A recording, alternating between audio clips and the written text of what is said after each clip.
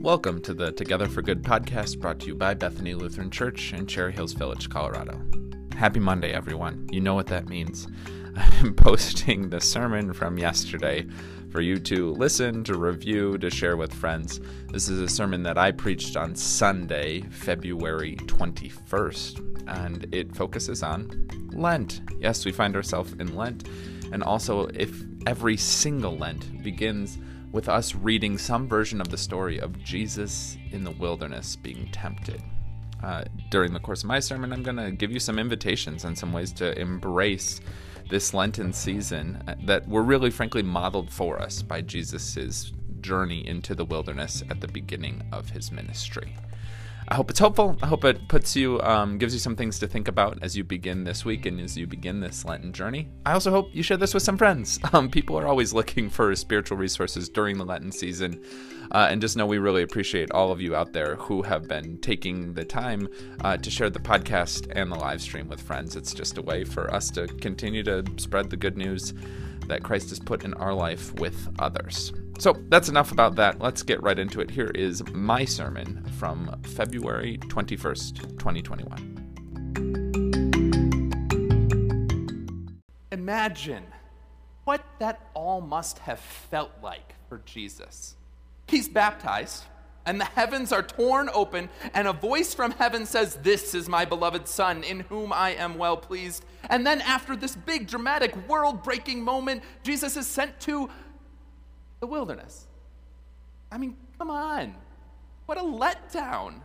The scripture tells us, though, that this is exactly the order of events. Jesus is baptized, the voice speaks from heaven, and then immediately, it says, the Spirit drives him to the wilderness. And let's be clear, the wilderness wasn't a fun place to be. Apparently, there were wild beasts and Satan, too, out there in the wilderness. Jesus hadn't put in a vacation request to get out to the wilderness to clear his head for a few days. No. After that big dramatic moment, the Spirit, for some reason, sends him there. Like I said, what a letdown. I bet for some, Lent can kind of feel the same way. We had Christmas and then Epiphany, and last week we had Transfiguration Sunday, a literal mountaintop moment. And the weather outside seemed to be getting better. And then we find ourselves in Lent, this 40-day period that the church has set aside for prayer and fasting and repentance and self-reflection. I don't know where you're at with Lent on the whole, and maybe you never even heard of it until today, and that's all right. But I want to help us see this morning just how important this season is. Just as Jesus spending time in the wilderness was vitally important for his ministry, it's important for us. Take the gift that these next 40 days gives us for prayer, repentance, self-reflection. I think part of the reason, though, that Lent gets such a bad rap, because it seems to be a season so focused on our sinfulness. As I said, repentance is a big thing that you can be doing during the Lenten season, and certainly we started worship this morning with a time for confession and forgiveness. And all this focus on sin can leave people feeling a little down and gloomy. But I think part of that is because of the way we've been taught to think about sin. I was always taught growing up that sin is defined as missing the mark.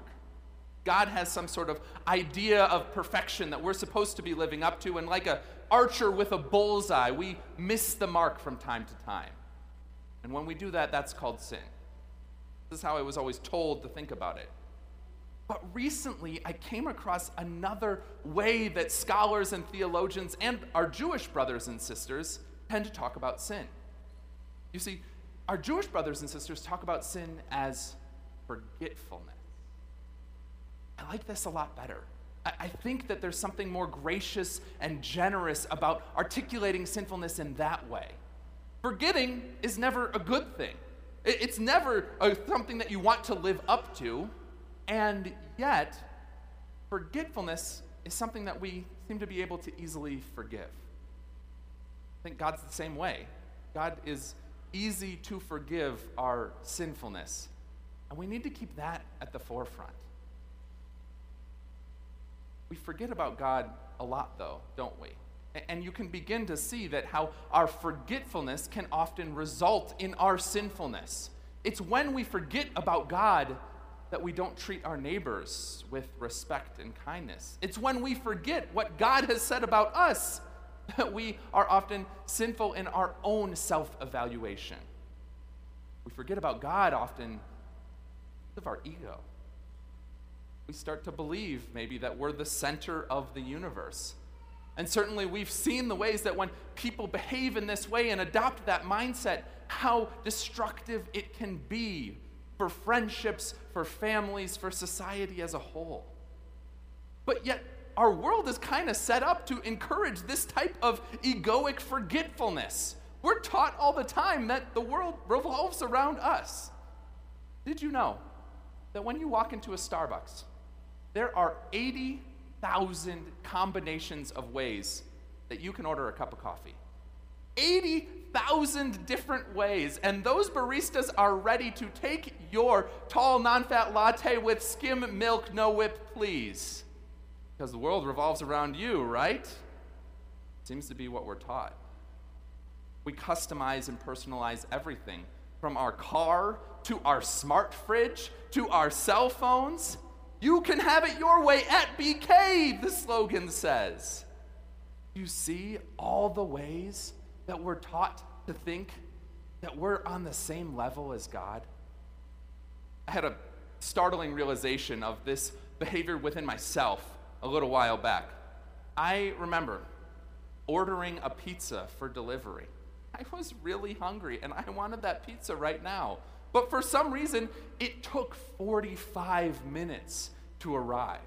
And so I find myself stewing and getting really upset. And then I had a friend say, you know, you ordered a pizza from your phone and it's going to appear here in somewhere around 45 minutes.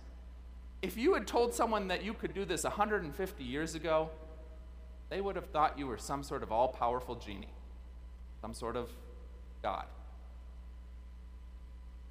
It's easy to forget about God when we live in a world like this that tells us again and again that we are the center of the universe. That's why we need a season like Lent. We need to break out of all these other messages telling us that the universe is ours to control.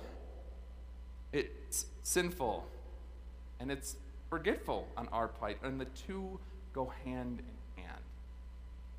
And when we see the ways that sinfulness and forgetfulness go hand in hand, then obviously the clear remedy is remembering.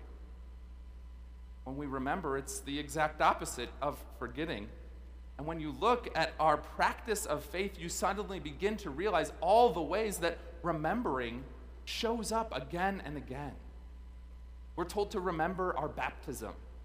We say at the communion table that Jesus said, "Do this for the remembrance of me." And we have this strange calendar of liturgical seasons that we cycle through year after year. And this calendar compels us to remember and to retell the same stories again and again. And Lent is a special season, specifically designed to help us remember that we aren't God. It started this past Wednesday when we marked our foreheads with ashes and said, "Remember that you are dust. Dust you shall return." In other words, remember that you aren't immortal. It's an incredibly humbling message, and it brings us back to this gospel passage that we just read a few moments ago. As we've discussed, Jesus was immediately sent out into the wilderness after his baptism, and after God had told everyone how pleased he was with Jesus. But rather than seeing this whole sequence of events as a big letdown, I think instead we need to see that Jesus is showing us what true humility can look like. Let me explain. Immediately after hearing God say, "This is my beloved Son, in whom I am well pleased," Jesus could have been feeling pretty proud of himself. But the Spirit sent him to the wilderness. Before Jesus had a chance to preach a sermon or perform any miracles, he was sent to a desolate, humbling place. I think Lent is a similar dose of humility for each of us. Before we get too caught up in thinking how great we are, how powerful, how the world bends to our every need, before we start to forget that God is God and we are not, along comes Lent to give us 40 days in the wilderness so that we can, as the kids like to say, check yourself before you wreck yourself. Jesus obviously didn't need this sort of attitude adjustment, but we do. I do.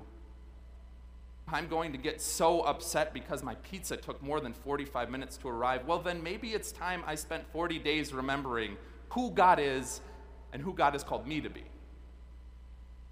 By going to the wilderness, Jesus modeled this type of profound humility for us. But there was something else that Jesus was also up to when he went out to the wilderness. There was something else that he was modeling for us with that wilderness journey. Something else that I think we need to learn from. I don't think we talk about it very much when we read this passage, but I want you to notice what Jesus did in the wilderness. Scripture tells us that he did, well, nothing. It doesn't really say. Well, not quite nothing. He fasted and he prayed and he confronted the devil, but nothing else. He was out there for 40 days, though, it said. What would your boss say if you took off for the woods for 40 days? What would they expect of you when you came back? Everyone's been talking lately about what Joe Biden will accomplish in his first 100 days in office. Well, what if he took 40 of those days off to just do nothing? 40 days, all by himself, and the Son of God has nothing to show for it? In our world of producing and achieving and growing and creating, that just doesn't make any sense. Pastor and author Sean Palmer says it like this: what kind of deliverer starts deliverance by not delivering? Yeah, on the surface, these 40 days and nothing to show for it don't make a lot of sense for our world. But here's the thing. You ever find yourself wondering what Jesus is up to? If Jesus ever says or does something that on the surface doesn't make any sense, it's probably because he's trying to show us a better way. The truth is, our obsession with busyness is just another example of our forgetfulness. Creating and building and producing and staying busy are often just the ways that we are distracting ourselves from our own pain. Or we use busyness to try and puff ourselves up and make ourselves feel worthy and in control. We use the tasks of life to try and make ourselves feel more complete. The truth is, only God can. It's all just another type of forgetfulness. We constantly keep busy. We forget that God created the world 6 days and then rested on the seventh, commanded us to do the same. When we're busy, we forget that God's love never depends on our own efforts. For many of us, our busyness just helps us cover up internal pain that God is longing to. Along comes Jesus. Show us a better way than just being busy. We constantly hear that if we just keep working and producing, then we'll be happy.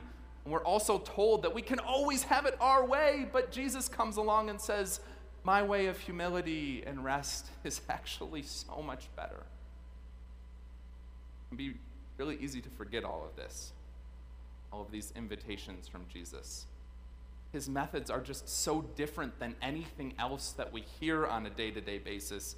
But that's also why we need a season like Lent to help us remember how Jesus is calling us to live. So I encourage you to embrace these next 40 days for the gift that they are. Check in with your ego. Are you forgetting that God is God and you are mortal? Try doing nothing more often. See how God can speak into those empty spaces. Above all, allow these next 40 days help you remember. Help you remember you are always and forever God's beloved. And no effort, no task, no ego can take that away from you. Amen.